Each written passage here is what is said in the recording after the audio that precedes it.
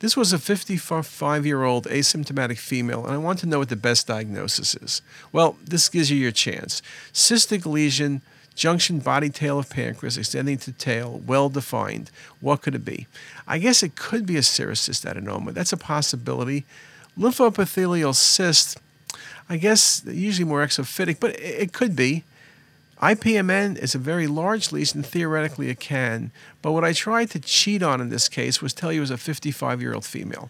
When I see a distal body tail lesion in a 55-year-old female, the best diagnosis to me is an MCN, a mucinous cystic neoplasm. Very, very important diagnosis. Again, I would consider the other possibilities, but this is the diagnosis.